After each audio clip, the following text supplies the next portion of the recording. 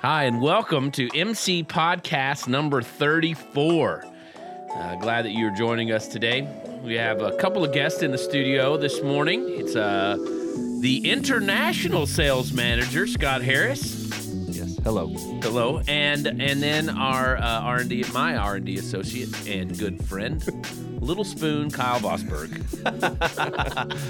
Thank you. Hello. Yeah, what? That's good. I'm good. Yeah. I don't. No questions. Okay. Yeah. No, I know I've been gone, and I'm just gonna leave it there. Yeah, So anyway, so I thought we would, guys. I thought we would get together this morning. We'd kind of look back at 2017. Kyle, you and I would kind of look back 2017 data, some of the new hybrids that are not that'll be in for the sales season 2018-19. Some of the new stuff that we're carrying on, just maybe some highlights of what you saw in the plots this year, and then Scott, I think I want you to talk about why guys should try new hybrids, different hybrids. How sales guys kind of go about getting that done on the farm and promoting those kinds of things. So let's just kind of jump right in, and we'll just start with Kyle. You were out and about all summer long, all fall long, looking at things, evaluating things. We talked a couple of weeks ago about you heading down to Puerto Rico and looking at some things down there. So just tell me how many, just kind of on ballpark figures here. We're not doing anything. How many locations are we testing hybrids at? Yeah. Well, so there are dozens in different formats within the company. So we obviously do the university testing, which a couple of those we make too every single year, especially with the sales guys. If there is a field day, they always want to be a part of things like that. Okay. So Florida and Georgia, I'm looking for numbers, not states. Well, there's 50 states, Okay. plus Puerto. No. So, I'm giving you a hard time. So number wise, it's upwards of probably 40 or 50 locations that are actually specific data points, whether that be university or things like that. That's not just farms. Obviously, there are tons of farms in the country where we test our corn and people get plot seed that we don't get all the data from and whatnot. There are hundreds of those locations, but specific data plot locations, I'd say about 50. Okay, and those are specific for R&D that we're really looking at, and we're evaluating what we would call experimental hybrids, right? Yeah, okay. And those are universities, private trials, and even within those universities, there's multiple locations.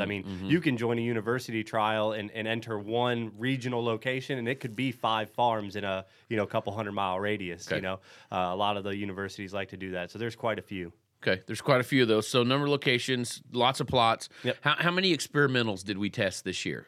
Experimental EXP lineup, which is coming, very close to being pulled into the commercial lineup, about 35, 36 last year. It's about 10 or 12 more than that this year, with the possibility of maybe adding a little bit more. So we've kind of expanded it just because we've become a little bit more efficient at taking in a lot more data. With you, me, and Cullen all together, we can actually sort through data. In the programs you're using, we can sort through data a lot more efficiently than we have in the past, so we can look at more hybrids. Okay, yeah, and so that's 35 that we say if they make the cut here, they're going to go commercial. Yeah, we'll produce. So that's what we call call an EXP. Or some of them we are actually producing, and it's we're producing it. It's still an EXP, but then coming in, like one of them now, we've just given it a number. We have some to sell because it was in production. Okay. So. Yeah. But so it's kind of like that EXP testing is the last step. Yep. And so we had about 35, 36 of those. How many of those EXPs actually made the cut that will be in the lineup 2018, 2019? Two of them. Yep. Two of them. So we've taken in what and depends on whose data sheet we kind of look at, but we have early stage stuff, and some of us call that phase 1 or phase 2, and we have hundreds of those. We narrow those down to the EXP lineup that we're really gonna look at making commercial, and then all of a sudden we make that. So it's not just we tried 35 new hybrids. Those are 35 hybrids that made it through several stages of evaluation. Yeah. And this was kind of like the last of the last. Okay, if it makes it here, and out of that 35, there were 2. Yeah. And it's kind of crazy, actually. You know, this past week I got a fun little text message from some of our marketing buddies going through old clips of me making a fool of myself on YouTube. And one of my first videos, I said something. Old clips? Older. Older than the clips that we have now. Okay, and, and there was a clip. Who has that kind of time to be able to go through that many? Another Kyle who works here has that kind of time apparently. And but there was a clip of me, you know, just talking off the cuff and saying that we had done thousands of crosses, and I start laughing like we hadn't. But I've actually, this past year, I was looking back through, and if you actually take like Cullen's material and a lot of the inbreds that he's making first, you know, developmental crosses in, or not developmental, but first hybrid crosses in, we're actually knocking on the door of 1,000 crosses a year. I mean, we really are. If you take all of those into the aspect, and then every year we narrow that down and narrow that down and narrow that down. And you know, we look at data on all of those, and we say, okay, this one meets the agronomic characteristics and the nutritional characteristics, and they go to the next stage or the next step or the next year. And so then, you know, we're, you know, 3 or 4 years after the first time that we really get a good look at a hybrid. We're 3 or 4 years before it even gets to the experimental lineup. And then at that experimental lineup, then it goes on to the commercial if it makes that cut. So we had 2. All right. What were the 2? The 2 were 309Q, which is an 84-day, 83-day that we were testing. I think we tested it as an 84, but we brought it in as an 83. And then 618R, which will now be MCT 6552. Yes. 6554. We're still in the decision of how we're going to produce that. Moving into the year, obviously being a full season hybrid, we need to produce it with a Viptera option, and then we'll bring in the conventional down the line. So let's start with 6552. And it's 115-day hybrid. Okay. Give me some of the agronomic highlights of that. Okay. So strong agronomic characteristics, big dark green plant, puts on an extremely impressive ear. So that was basically the selling point on me. It was just all around a very healthy plant. It had just looked really good. I looked at it a couple different times. There were a couple spots that we let it grow out to grain to take a look at too, so that way we could just see. You know, you don't want to just take things to silage, and then when a guy, you know, especially with our customer base, you know, we have guys who buy corn where once they meet their feed requirements, they're not going to take more feed than they need. And there's a lot of guys who use some of our hybrids to go to grain. If you know, so be it. You know, so we need to take a look at that too. And when it did that, it had awesome late season integrity. I thought the roots and the stalks were very good for that hybrid. I mean, I was just completely overly impressed. I mean, and for a lineup we've been pretty, you know, put in our spots on our full season material. I mean, we've had 590 for a long time and 6580, and now we've had the 6730 series move in and with great nutritional characteristics. And then when we brought in 618R to test, you know, I really, really liked it agronomically. I was sold on it, you know, but you know, we wanted to wait for the nutritional data, and when we've come across it, I mean, it's pretty good. I mean, I'm thinking. It's really good. Yeah. In fact, it's right there with one of our best feeding hybrids in that maturity range. 6580 is one of the best feeding hybrids we have as a full season corn. And as far as nutritionally wise, it actually has better starch characteristics than 6580, which I'm really impressed with, and has fiber characteristics that rival that. And we look at our index. They're 1 point. They're 1 point difference between them in the index. So 6580 this year was 103 index score on average. 6552 was 102, and actually there wasn't even 1 point difference when you look at the decimal points behind them. I mean, it was you know, and so they were spot on with a little bit better starch characteristics in the 6552. So I'm really excited for guys to try this and to get it out and to see them put this in their rations and how this is really going to help cow performance. So I'm really excited about that one. I think for that one too, one good selling point on that one too that I really am starting to like is that I realized this year, and I've started to see that it moved north a little bit better. So a lot of the times with our 6360 we've used pretty much. I mean, we can grow it. We've tested it in Florida and we've moved it. I mean, we got it to finish in Milwaukee, Wisconsin. Hey, watch your hands on the table. You're bouncing the microphone. Okay. shouldn't talk with your hands anyway. Well, you can, just don't talk with them on the table. Okay. Okay. And so what I found out with this new 115 day, I don't know what to do with my hands now. But so with full season material, 6360 is almost kind of an anomaly for full season material because it works in Wisconsin and it works in Florida and it has great feeding qualities. It works in north central Wisconsin. Yeah, it does. It does. When I have seen it work there, I would not recommend it for there. Yeah. But yeah. But it Disclosure. But when we do not recommend taking full season hybrid to north central Wisconsin. But when we've got into the 115 day and beyond, especially here in the Midwest, we usually say keep it south of 70. So if you're from that area, I-70 pretty much runs east and west, and we basically say keep it south of there. I think this hybrid's going to go a little bit above that. Okay. Whereas 6580, love that hybrid, but it's kind of like the Ohio River Valley and south, east, and west from there. Okay. And I think this one's just going to work a little bit farther north than that. So you and I were talking the other day, and 65, 52, 115 day full season. How come guys we have 6360 series, and guys are like, oh, that's not full season. I mean, it's 2 days relative maturity. Yeah. And yet it's like sometimes they get caught up with, well, it's not full season. 113 day corn is full season corn. Yeah. Well, I think everyone kind of does that, and I do it with the lineup too. I basically categorize them. So I have basically 3890 and below is really short season material. Yeah. And then when 3890 be 88 day corn. 88 day corn. And so when we get to 4050 and 90 day, I start a whole new idea.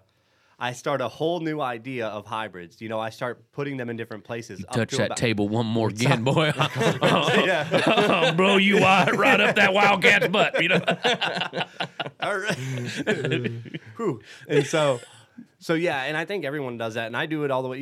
When we get to 5250, I pretty much stop at 6150. It's a whole new set of hybrids, moving in, and I think everyone kind of does that, whether they think they do or not. So, and it and you break it up into those areas too. When you get into 115 day material, I really start thinking southern full season, really long hybrid characteristics, and I think when I think 112, The thing is when you can use material in Wisconsin, you don't think of it as a full season moving south hybrid. But it does awesome down south. Yeah, exactly. So it's called relative maturity for a reason. Yeah. Right? So, I mean, I literally have had guys be like, what's your best? And I'll be like, oh, well, this is 113 day. I only do 112. Yeah. You know what? We're going to be okay. This is going to be okay. It's absolutely. There's this, for each guys, there's this switch, in his mind. And so do you suggest in that situation to look more at the GDU side of things or? Yeah, GDUs and end use. I mean, there's different hybrids that there are some hybrids that we think fit a little bit better for their end use. So you need to kind of fit it in that way. I mean, it's take example, you don't buy the same size boot in every brand, correct? I mean, if you go out for guys who buy a lot of, I do. They're children's super small because I have real small feet. When you go buy boots, when we're not at Gap, Baby Gap, you can usually go to different stop at a sizes, Western wear store and buy boots. They're really, but in Mark's defense, they're really nice. They are. Boots. They are really nice boots. Yeah. And they're saving cows' lives because there's not very much leather there. Yeah. So not one size fits all. Not one size fits all in every brand, and not one hybrid fits all in every relative maturity. You're right. Good. It really is. Good deal. So we also brought in 309Q. Yep. All right, and that is going to be 3393. Yep. That's what is the way it'll come out. And so 83 days. So we're kind of talking, the ends of the spectrum here for us. So we had 115 day, and now we got a new 183 day. 183 day. Ooh. Woo! That's gonna work. That's gonna work everywhere. Now, that is too far. Somebody text Cullen. Hey, buddy. Yeah, I know. I think it'd be that thing grows. We're gonna put it on the equator. Literally. Yeah. Literally. Okay. It is a 83 day hybrid. And so give us some of the agronomic characteristics of the 309Q or 3393. Yeah. So it's got really good agronomic characteristics. It's kind of got that 3220 kind of feel. The thing I've always liked about 3220 is the plant structure for such a short season material. Oh yeah, same kind of plant structure. So it actually puts on a very silagey, very silage showy looking plant. Silagey is not a word. Silagey is a good descriptive. But it is a showy plant. So it can get pretty dark green. It puts on wide leaves. So does it whoosh? It does whoosh, yeah. But the whoosh test. And it puts on a very nice size ear. A lot of the times with those short season material hybrids, you get the ear you get, you know. There is some semi flex and flex genetics in short season material, but a lot of it is a little bit more leaning towards, a hybrid goes to pollination, puts on an ear, and you get what you get, because you're talking about such a short maturity to black layer. Yeah. It only takes so many GDUs for that plant to finish. You basically get what you get. But this is a little bit more of a silage looking appeal hybrid. And I think it moves a little bit better east to west in the north than some other stuff. Okay. So better east to west in the north. Yeah, I don't know if I'd move it down as far as 3220, but that wasn't the whole point of the hybrid in the first place. Right. We've made a pretty big push, and Scott and his guys have made a big push with some guys in Washington and things like that. And we wanted to be able to bring a hybrid that worked out there and into Canada, that we could also bring some rootworm protection. So with the 3000 GT, you get rootworm protection, where a lot of that short season material, the guys who are growing that corn are seeing a lot of rootworm pressure. So you talked about the 3220 series, and I really like the 3220 series. And this experimental looks like it is going to feed a lot better, not just a little bit, but quite a bit better. Index score was 103 versus 95, so you're knocking on that 10 point difference there. So almost a pound of milk. Or would that be that would be about a pound and a quarter. I mean, it's going to be really close to a pound and a quarter difference, and it just and so I'm really excited to see this hybrid. I'm glad to see us pull it into the lineup, and so I think the fiber characteristics are going to be good. So I'm glad to hear that agronomically it looks the same, because 3220 agronomically looks like a silage hybrid. Oh yeah, I mean it just does. It looks like it. And so, really excited to see us bring this hybrid in for those guys who are going to need it. So, Scott, I kind of want to. We talked about these two new hybrids, and we talked about a little bit about how we bring them in and what we're seeing about them. I want you to kind of take the lead here and really talk about why a guy needs to try a new hybrid. And I think in the dairy industry, what we find is guys getting stuck on hybrids. And we've had hybrids in our lineup that we've had there for 15 years because we still have good sales for them. You know what I mean? And so why would a guy switch from what he knows he can do? Why would he do that? Right. So I think that the question here, or the issue here, isn't as much about guys loving one hybrid as much as it is they're failing to plan, right? Yeah. If I know a certain hybrid is going to work, I don't have to worry about sitting down and making a farm plan. I know what I'm going to plant. Okay. Right? Yeah. So there needs to be a more emphasis from the farm level, through your dealer, through whoever you're buying, or if you're buying from multiple sources, you sitting down with some kind of independent agronomist maybe and developing a plan. I don't care if it's 100 acres, 1,000 acres, or whatever, but right now you need to be determining that. And the only way you're going to be able to do that is to know a lot more about your ground, which we can get into in a little bit. But I think the biggest thing is that hybrid that you love was new at one time. Yeah. Oh, that's a good point. I mean, it may have been 15 years ago. Yeah. But it's kind of like church people and their hymns. You know what I mean? At one point in time, it may have been that 1625 hymn was brand new. Yeah. And some old lady in the church didn't like it. That's true. That's exactly right. I mean, it was new at one time, and in theory, it should be an improved. Anything new should be an improved version of that. Yeah. We've in theory have taken, Kyle and his team have taken the characteristics of X hybrid that you love and improved upon it. Right. Right. Found better versions of it. And there is literally, I guess the thing that kind of sets us apart a little bit, there's no advantage to us to do that necessarily. Right. Why would I do that? Why would I bring something in just for the sake of doing it? We're not, one of those type of companies that are out there. So you need to be looking at them, if nothing else, to prove it. You know, when I was in the insurance business, I used to always tell guys who say, you know, when you try to quote somebody, they're like, I've been with them a long time. I'd say, well, let's keep them honest. Let's make sure that they're not, you know, the rates aren't crazy high if you haven't looked anywhere in a while. Yeah. So if nothing else, at least keep it honest with your current hybrids, and let's take a look at some of these new ones and see if we can't make an improvement. Good.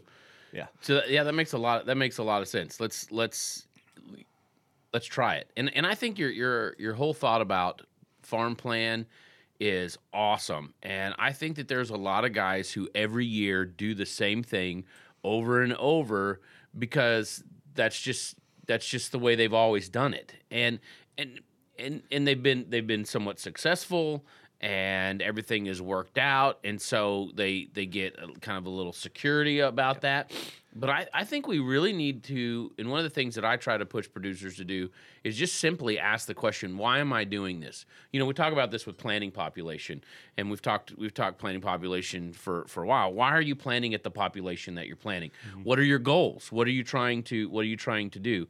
You know, where do you, you know, where do you want to be? Where do you see things? Where are your goals for your farm? Where are your goals for your yield? Where are your goals for your quality? Where are your goals for your herd? You know, and I think sometimes, you know, guys just fail to ask those questions because everything's going pretty good. Right. And in the agriculture industry, it's one thing that is so strange is that we let our results determine our action instead of letting our actions determine the results. Yeah. You know, granted, there's always factors that we have zero control over.